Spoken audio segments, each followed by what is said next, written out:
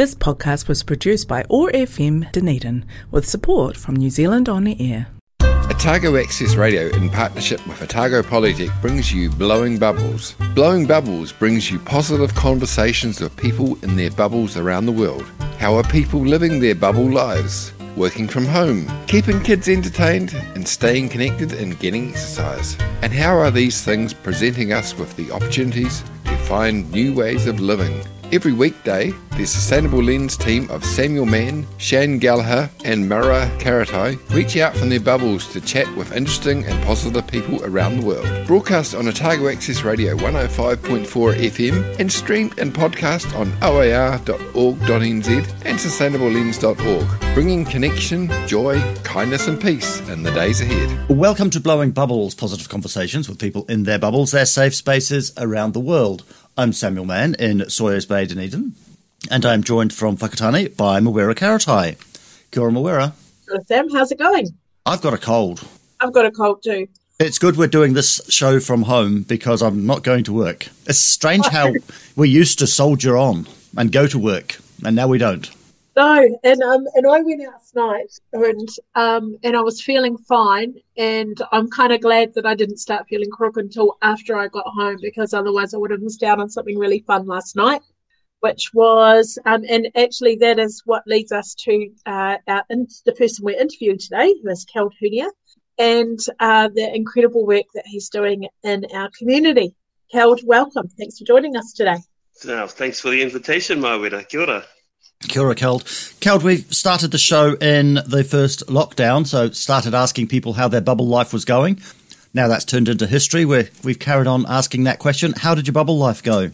My bubble life was actually pretty good, because what happened with us is my son and his wife, they were essential workers. And so so they made the decision that they would send their grandkids, my grandkids, to me to come and stay with us during lockdown.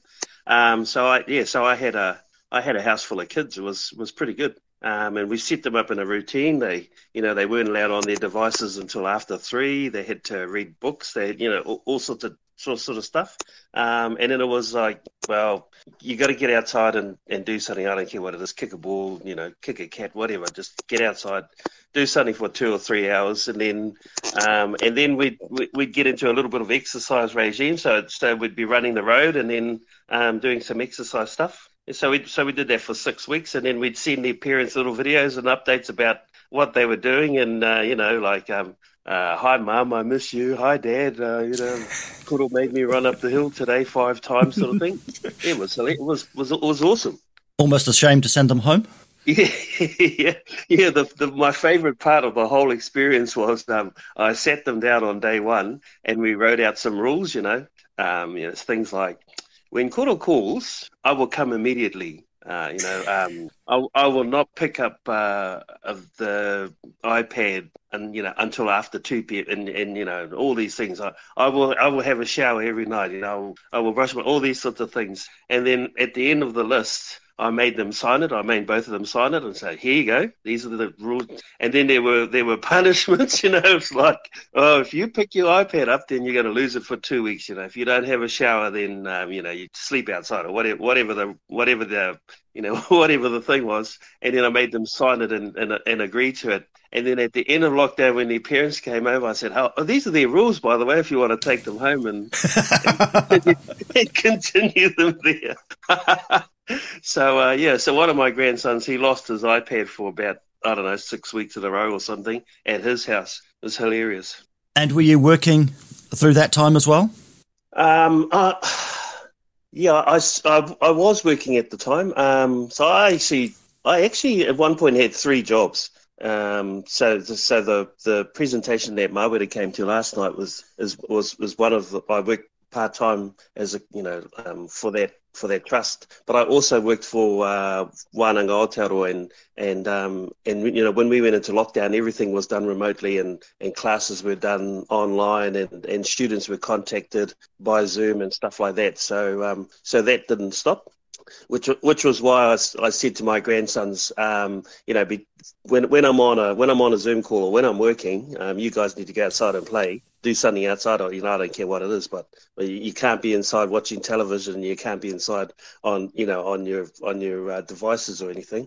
And so that was a bit of a learning curve for everyone, because like no one liked Zoom, no one could get the hang of it. The students would switch off after, I don't know, 5 minutes of talking at someone on the screen, and they were gone. You could tell. It's just like, I don't want to be here. I'm not interested in what you're saying. Whereas if they were face to face, the conversation is more organic and it can go all over the place. It's easier it's certainly easier to read the room when there's people in the room, isn't it? Yeah, absolutely, and you can tell when when they need breaks and get up and go make a hot drink or something like that. But when you're looking at them on a screen and then when they turn their video off and they turn their sound off, you think, lost them. It doesn't even need to be as organised as time to have a break. It's just that you can just notice when people are getting a bit fidgety and just change the tone or change the angle you're taking just a little bit. And we don't get that remotely. No, you certainly don't. And funnily enough, some of the staff, when we went back to face contact, there was this hallelujah went up, but some of the staff were like, oh, actually, I prefer it by Zoom. And we were like, yeah, you might prefer it by Zoom, but the students don't. It was a bit of a drag them back into technology, kicking and screaming sort of a task. So what do you teach? Well, it's all distance-based home-based learning, distance stuff. So there's different programs. There's like tikanga, there's money management, there's Te Reo Māori level 1 and 2, and there's also I'd call it history, New Zealand history, Aotearoa history. So there's a bit of everything in that. Kind of pre-treaty, treaty, post-treaty, sort of, there's a whole lot of different Māori worldview stuff that the students, it's up to them to decide what that would be and how that translate, and then put that in their assignments. Cool. Yeah, so it's quite cool. Okay, let's take the first of your music choices. Let's have Bryan Ferry, "Slave to Love." Why this one? It's a song that I was out on a date with my second wife, and it was playing, and it got stuck, and it just kept going. It was playing over and over again, and we couldn't change it. So it was like, the button on the CD player, it just got stuck. So that sort of became the song. And I was like, okay, oh well, And I mean, it's a great song anyway.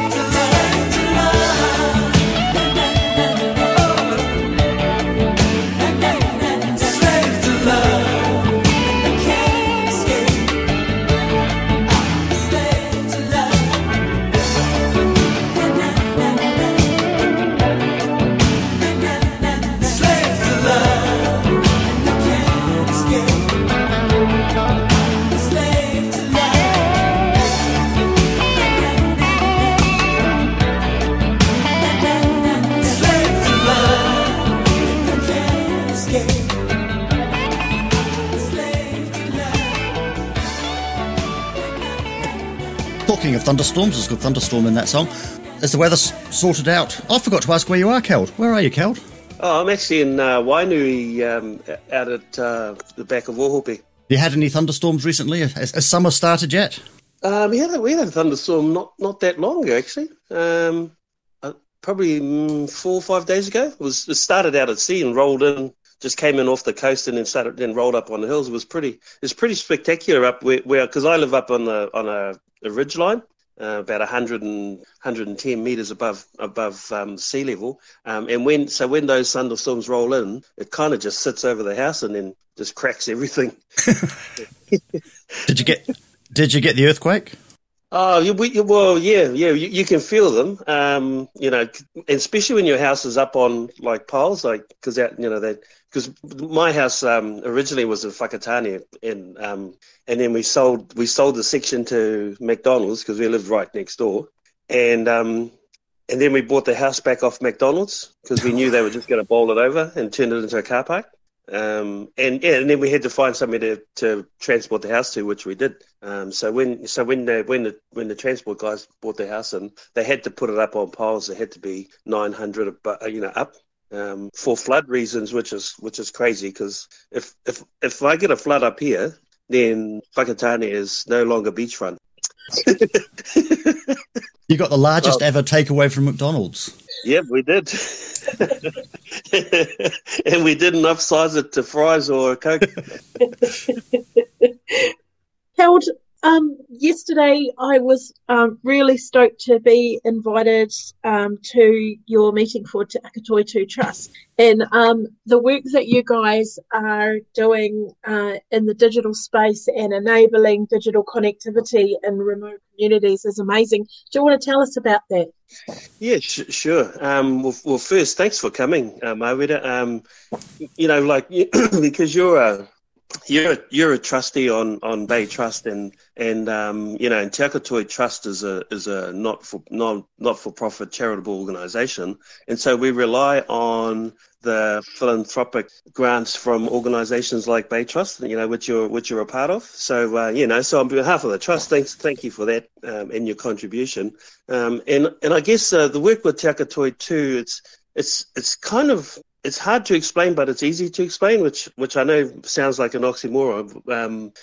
But essentially what we're trying to do is get internet connections into the houses of families that don't have it. And primarily we've been working with decile 1 and 2 schools in the region, but more aligned with remote, rural and isolated regions. So if you're listening to this and you think, well, what's rural? So for us, a little town called Murupara, which is 50 odd k's away from Whakatane, that's rural. And then if you head inland into Te Uruwera in the national park, you get Minginui, which is remote. And then if you keep going further into the national park, which you end up at Ruatahuna, which is isolated. And so the houses up there, a lot of them, well, they couldn't get internet anyway.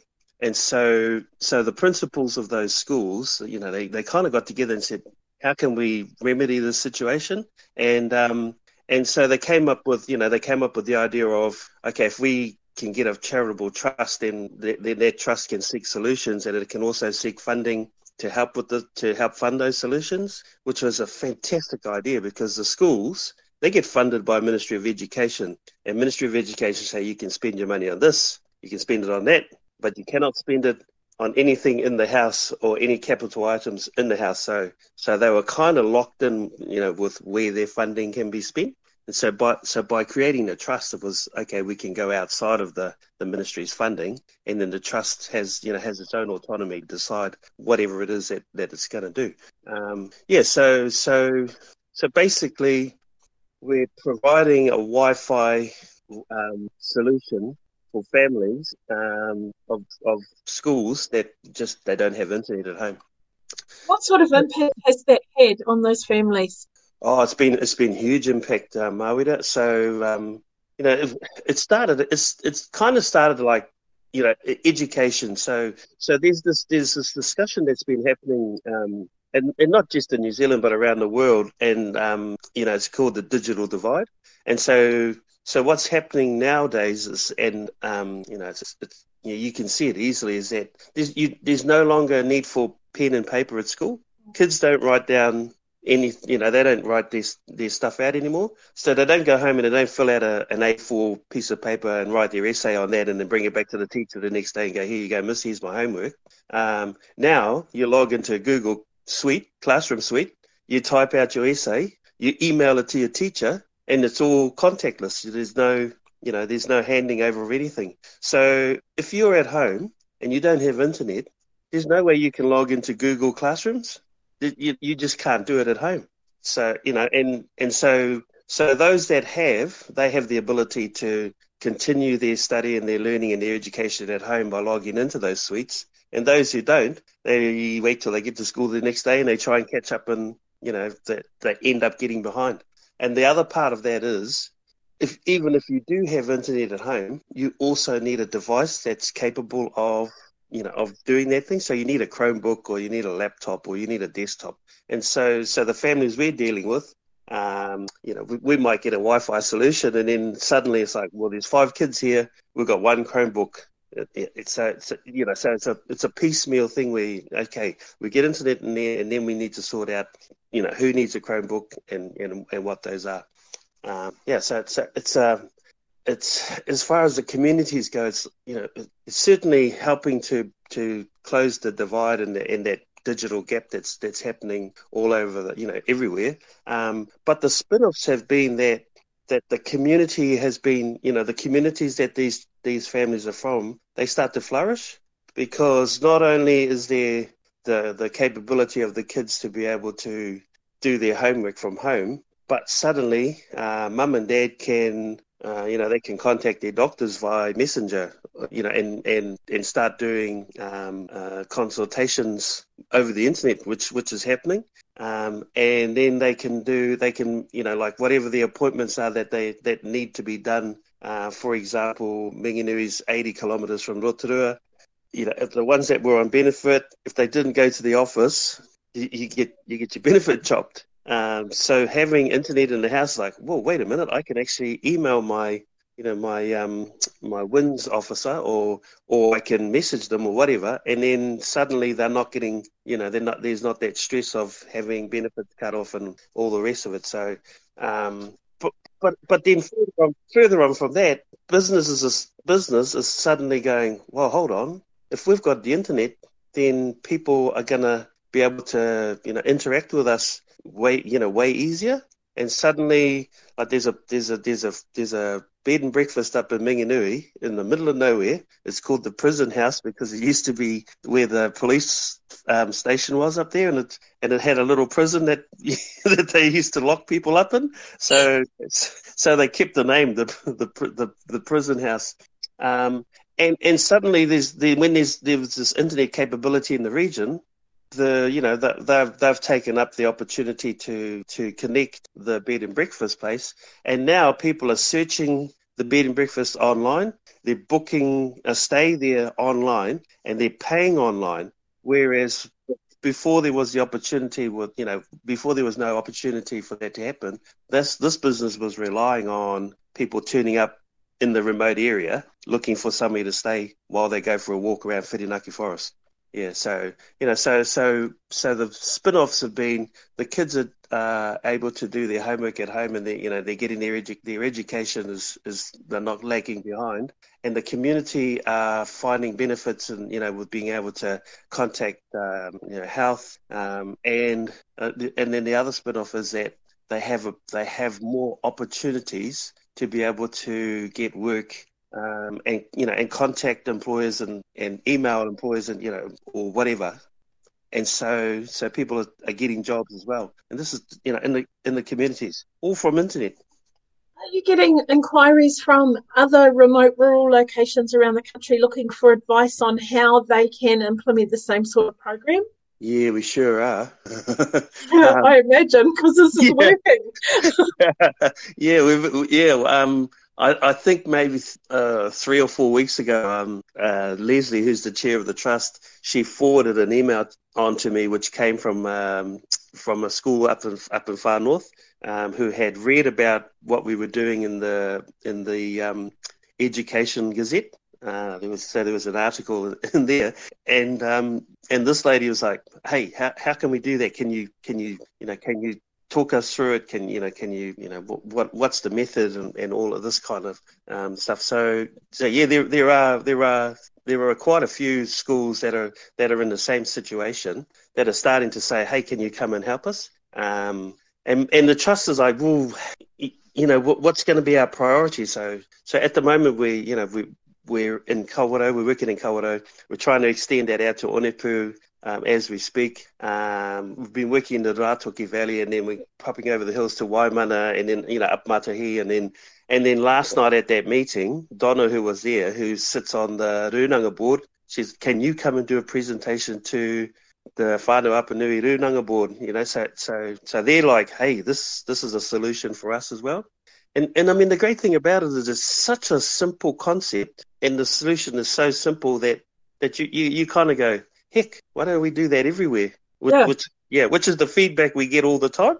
And we can do it anywhere, but there's you have to massage government, and you have to massage the way that you use government assets, and included in those assets are the schools, because the way this works, Sam, is that every school in the country has super fast broadband piped into it, so that the school can operate during the day, and the kids can all log on to Google, and the school doesn't crash or anything. And what happens is the providers have, when they pipe this stuff in, they actually sent in more broadband than the school actually needs. And so what we've done is tapped into that surplus, and then put a tower on the school. You turn that signal into a radio wave and send it out from the tower that's at the base of the school, and then we put receivers on the houses that catches the signal, and then the router in the house turns it into a Wi-Fi solution.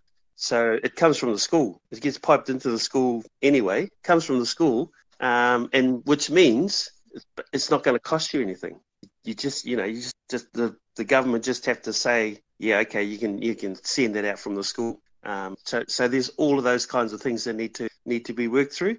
And I guess what's been happening over the last 6 years, and particularly the last 3 or 4 years that I've been with the Trust, is we've kind of been working those relationships with the Ministry of Education and DIA and other organisations that we know we need to have a really good working relationship with them, so that when we sit down and discuss what's happening, everyone's on the same page, and everyone agrees that this should happen, and then it's just a matter of, okay, how do we make that happen? Yeah, and that's taken us the last 3 years to get them on side and to get them on board, and the way we did that was, instead of trying to decide something from your Wellington office, get on a plane, fly up here, and we'll take you up to these remote places, and we'll take you to the top of the Uruwera, Te Uruwera, up to Chaz's house, who lives way up the top of the ridge in Ngāpuatahi. And then you can see for yourself what we're talking about, being remote, being isolated, being cut off, and how much value and benefit this project has been to the communities. Bubble Sprite of the Forest of Orokonui, Dunedin's favourite goddess, Tahu Mackenzie. Kia ora koutou, ngā mihi aroha nui kia koutou, ko tahu hau. Hope you're all happy to stay beautiful superstars, my beloved universes. And I really hope, wherever you are and whatever's happening around you, this journey that we're all on together is proving to be very rewarding, very sustaining and illuminating for you more each day. Who you are, a triumph of nature's perfect, better. Thank you. Now I know that for us all the last 3 years have been very tough, and it's so important that we treat ourselves and each other with the love and compassion they deserve, that we give ourselves and each other the time and the space to process and heal and reintegrate into consensus reality as we find it now. I know for myself that connection to the living world has been so integral to this process, and I'm so grateful for the beauty that is growing all around us, that lives all around us, and reminds us of the beauty and the growth taking place within us at all times. I had the amazing pleasure last night, and it's completely transformed my life, of emceeing for the Star Jam annual concert. And Star Jam is this incredible organisation which I didn't know very much about. And they work with young people all over Aotearoa who have different needs, disabilities, different learning styles, all these sorts of things, and they give them the opportunity to create beautiful music and learn musical instruments and choreograph amazing dances, and also, I think most importantly, be proud of themselves and express themselves and give them space to shine and be loved and appreciated and be encouraged and make lots of new friends and have fun. So I was just absolutely blown away by the concert last night, and to see the joy and the freedom and that real elation and that real ecstasy and abandon that comes from when we are fully engaged with music is just the ultimate, really. It is such a powerful connector for us to a part of us which is beyond words, and I know for many cultures a connection to the divine, a connection to the infinite. So it was just beautiful to see and be part of last night, and we got to travel through time with all these different groups choosing different songs and performing different songs. And then right at the end we got to all dance together to one of my songs, Nobody Does It Like You, which, you know, of course was perfect for the concert because it was all about celebrating the unique skills and gifts that each person brings. And it was just so beautiful to see all the families there connecting and making new friends and being so proud and supportive of their beautiful children, beautiful grandchildren and whānau. So a really powerful experience for me that reminded me of the power of music to transcend and to unite and to elevate the space that we find ourselves in, and to go beyond the ruminations of our mind and to really be freed up to be able to find that beautiful flow and that beautiful rhythm once again in our bodies and in our hearts. And, you know, everyone just had the best time last night. And so from that experience, you know, it's really reminded me that we still have all these creative opportunities all the time. So much has changed and it's felt very heavy and it's felt very dislocating and disillusioning at times, but there's still so many opportunities for us to share and to celebrate. And so I spent the rest of the evening just listening to all this beautiful music, just feeling really transported and transformed. So I hope for you, you're getting the opportunity to find ways to re-engage with what brings you creative joy and creative freedom, what elevates you and inspires you, and ways to connect with others that bring you purpose and meaning and love into your life. I'm going to be more involved with Star Jam after last night. And of course, being part of this show is so wonderful for me. So I want to thank Sam and the whole Blowing Bubbles team for having me. And I look forward to talking to you again soon. Thanks so much. Ka kite. You're listening to Blowing Bubbles. We're talking with Keld Hunia. Keld, at the start of the pandemic, the Secretary of Education, I think her name was Iona Halstead, she was asked about the digital divide and the problem of getting devices in particular into schools. And she said a memorable line that the pandemic doesn't create inequities, it just reveals them. Did the pandemic make it worse? Do you mean, did it make it worse as far as the digital divide, or do you mean trying to get families to operate, you know, within the pandemic? I was thinking the digital divide and the impact of that on the bigger divide, the social inequity that we seem to have run away a bit with. For us, because we had set up the network in some of those remote areas had already been set up before the pandemic hit. When it came to lockdown, those families were already online. So they just continued as if it was, you know, everyday sort of learning.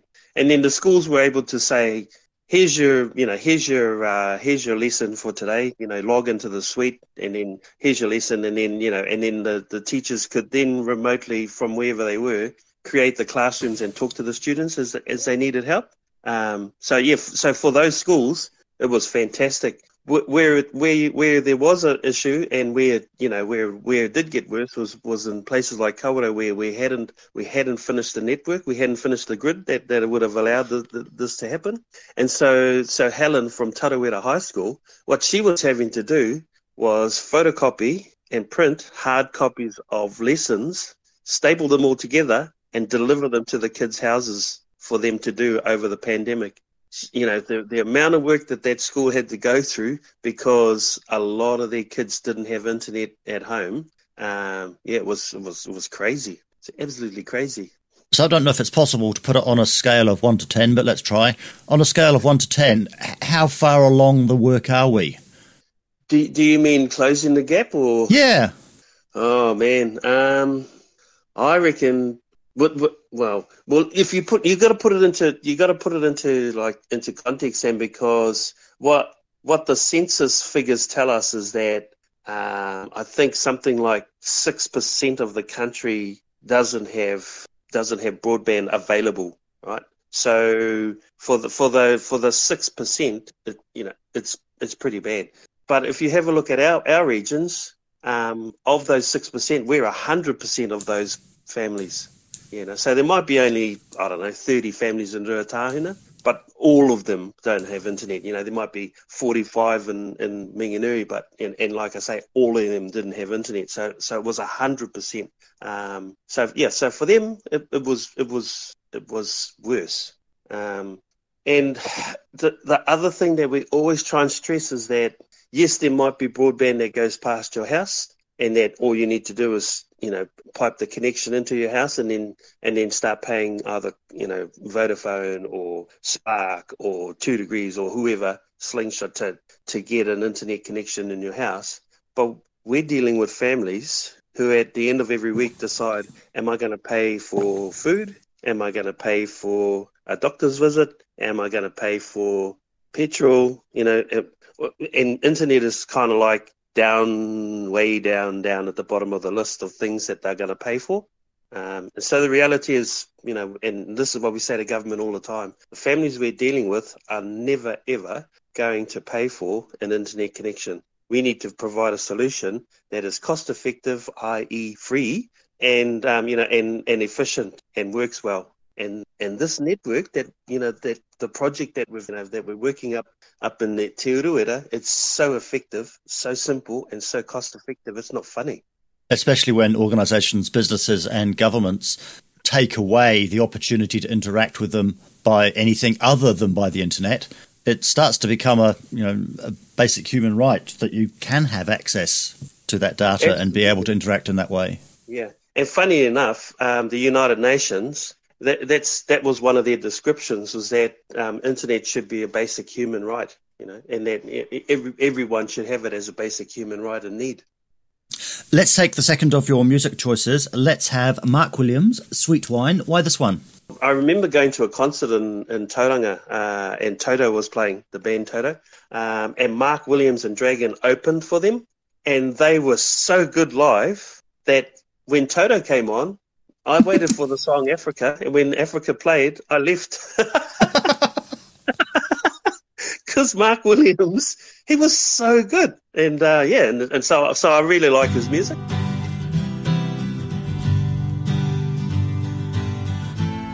You've taken the sweet wine out of my life, oh baby. That good old love shine out of my life.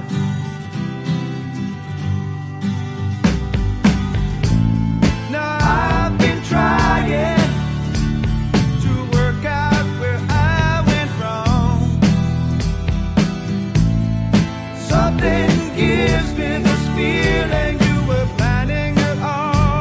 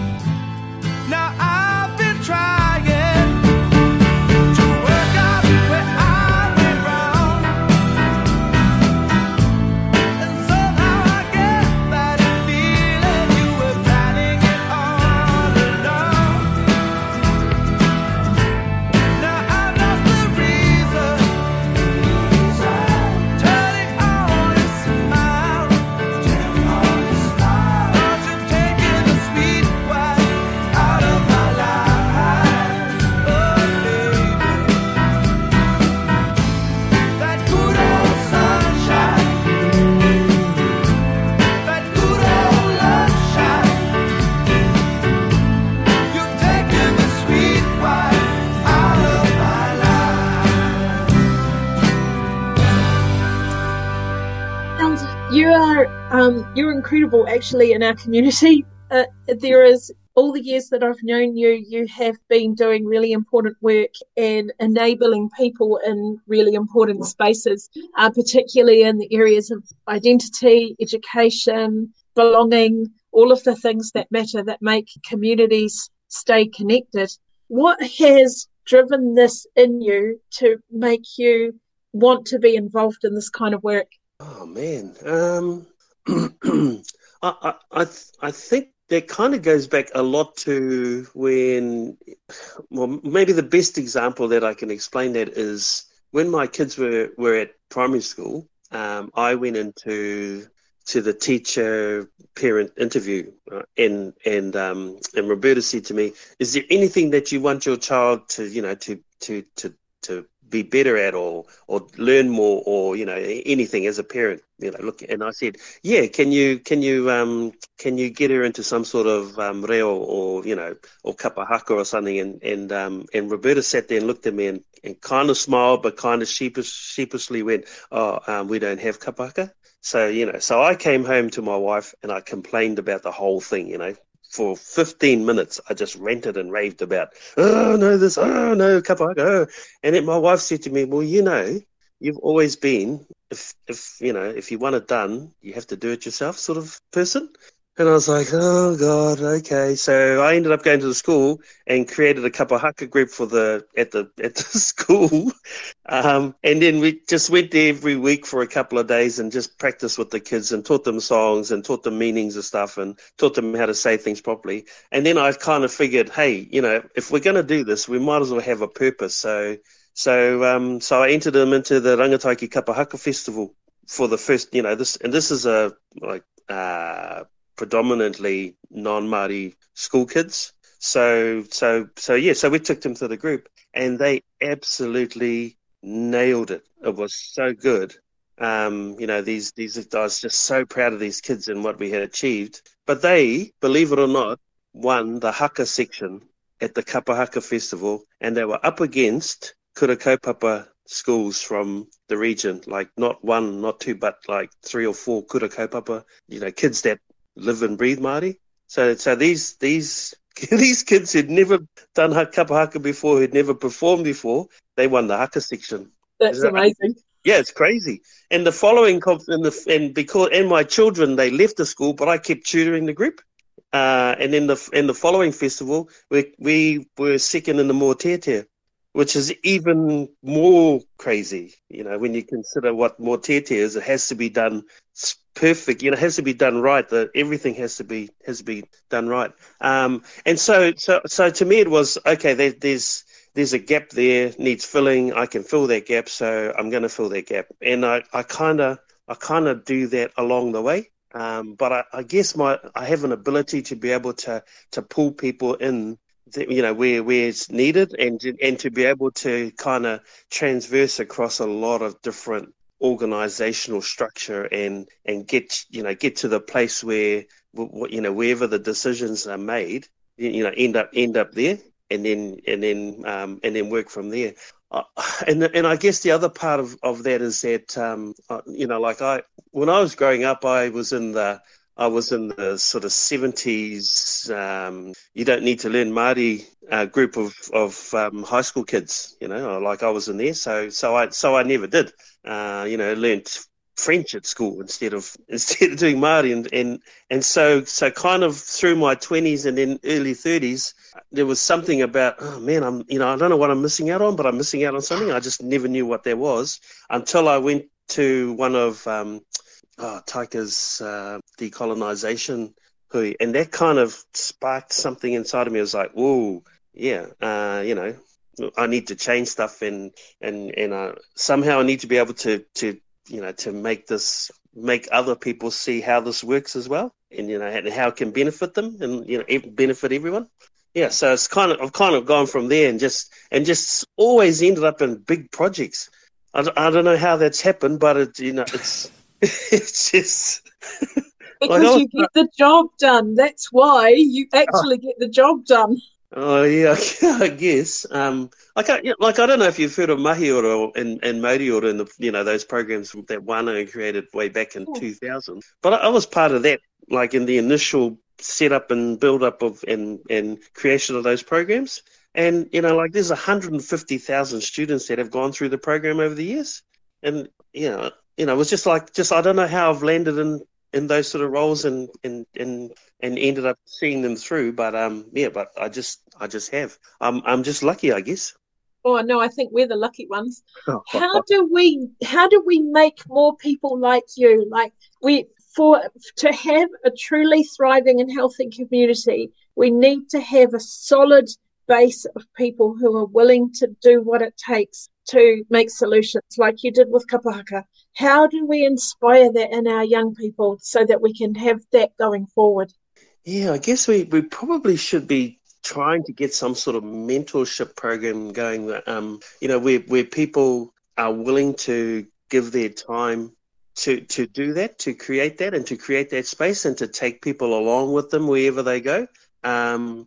So as much as I can, I will take my kids with me to wherever it is that I'm doing, so that so they kind of get a sense of, okay, so that's part of community service, so we need to do that for, and not charge them for that. Yep, exactly. And I do that, with things like Christmas in the Park that the trust that I've created organises and runs every year.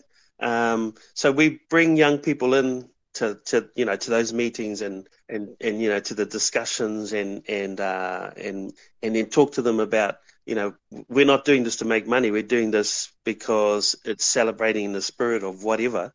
And you need, and it's going to make you feel better, when you're part of this. So, as part of your community service, get involved, And so if we can have more of that around, I think that's a start. Because I mean, what are kids lacking? Lacking these days. They're always complaining about nowhere to go, nothing to do, sort of thing. And I was like, okay, well, I've got something for you to do. Come along here and give us a hand, and and be part of this or be part of that. And then the pride thing kicks in, and then you can stand there and go, wow, I did that. I was part of that. I think that's a start. Kelt, I have some questions to end the show with, and not very much time, so we're going to have to wriggle. Yep. What is the biggest success you've had in the last couple of years? Oh, God. What's the biggest success of it? Well, I guess the biggest success is that we've completed the grid. Well, there's one of them. So the Te Akatoi 2 projects being completed are one of the biggest successes. If you have a look at the Kawerau grid, the Kawerau Township itself is such a difficult place to get internet signal into because it's like a basin and there's hills and all sorts of stuff in the road. So we had to put 6 different repeater towers up in the township and up and around in the surrounding hills just to be able to get internet into the homes, in Kawerau, in that tiny little town. 6 towers, whereas in other places, we'd probably only need 1 or 2 sort of thing. And then we had to negotiate with the landowners, the trust blocks and different organisations to be able to use their properties. And we finally got the agreement from everyone and because they say yes is the best thing for the town and the kids, we were able to complete the tower builds there. And so that network structure in Kawerau is ready to go. And that was the thing we presented last night that Mawere came to, was like, here you go, here it is. And this is how much work it took us, but we're there. So we're writing a book of these conversations. It's called Tomorrow's Heroes. It's our team of people doing good work. So you are in that team. What's your superpower? Oh, I can look through concrete walls into board meetings and hear what everyone's saying, without them knowing, so that I have an advantage when it comes to negotiating with them. Genius. That's my superpower. Genius. You said you were lucky before, and I don't think it's luck at all. I think it's that you can make things happen. Yeah. The kumara doesn't talk about how sweet it is, eh? So do you consider yourself to be an activist? I'm a low-key activist, Like I certainly fly my flag on February 6th. But, I don't go out and march down the street or anything like that. But I certainly love having that conversation with people whenever I get the opportunity. I'm also a surf lifesaver, right? So my patrol, we actually patrolled on Waitangi Day, and at surf club, when you're on duty, you have to run up a flag, and one of them is green to say, yep, the beach is open, and another one is red and yellow, which says yes, there's a patrol on, and another one is green and yellow, which tells you that there's an IRB on the beach ready to rescue. And so when we ran those flags up last year on Waitangi Day, there was a Tino Rangatiratanga flag on the pole as well with those other three flags. So I just ran it up the pole. It was hilarious. we had members of the public coming and taking photos next to the flagpole. They loved it. And what motivates you? What gets you out of bed in the morning? Oh, usual stuff. Wanting to make sure that like whatever I need to provide for the kids, I'm doing. I try and maintain a reasonably good level of health and fitness. So I love training at the gym with my kids, and I still play touch with them. In the local competition, I don't know, it's life. You got to get up and live it, I guess. And what's the biggest challenge or opportunity that you're looking forward to in the next year or so? Oh man, the biggest challenge, gosh. Well, I'm part of a team at the Wānanga at the moment, and so one of the challenges we have is making sure that the programs that we deliver are still around and still available for students that want to enroll in them, because government's a funny beast. It doesn't look at things on a small scale. It doesn't look at the achievements that those things whatever has done for whoever it's done best and good for, like in the families. And so they kind of look at it overall and go, oh, you got to cut that out, you got to cut that out, you got to cut that out, and so often they will target things that if you sat back and had a look at it, the amount of good that program has done for the family and the resources that go into those homes far outweighs the cost perceived to run it by government. And that's going to be one of the biggest challenges for next year. And the other big challenge will be, as far as the trust is concerned, is connecting more communities, around Aotearoa, and having government agree that yes, this is a good opportunity. Yes, this is it's a viable solution and it's cost effective, and and people will benefit from it. So that's going to be another challenge too. And lastly, do you have any advice for our listeners? Geez, do I have any advice? I guess we had to cancel this year's Christmas in the park because of an issue with Stage Sound and Lighting. The operator, they got COVID and they couldn't turn up, and we couldn't find a replacement. And so people were complaining about, just constantly complaining, and just all the keyboard warriors was driving me crazy. And so my advice to them was, hey, the sun will still come up tomorrow. And that would be my advice to anyone. The sun will come up tomorrow. Get out of bed and just move forward again. New day. The sun will still come up tomorrow, and I'll be on the beach. Yep. With my 4 flags. And your cold will be gone. Moira. Well, the sun will come up tomorrow, and I will be on my bike in the Christmas parade with the mountain bike club. So I'm looking forward to that. Yeah. And the sun will come up tomorrow, and I will be at a touch tournament in Rotorua with my kids. Oh, perfect. Yeah. That's going to be a great day.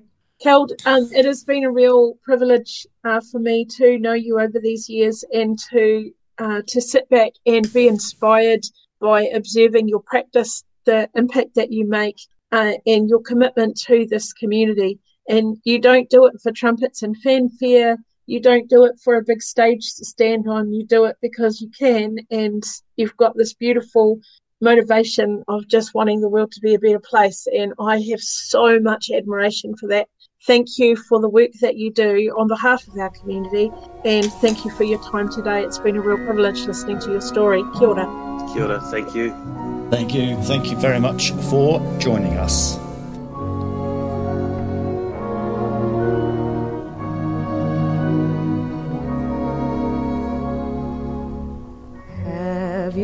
yourself a merry little Christmas. Let your heart be light. Next year all our troubles will be out of sight.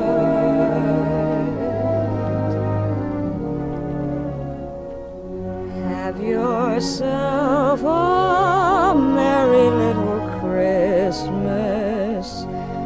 Make the Yuletide gay. Next year all our troubles will be miles away.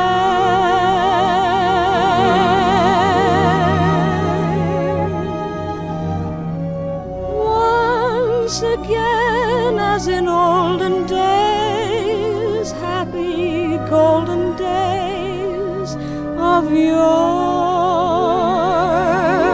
faithful friends who were near to us will be dear to us once more.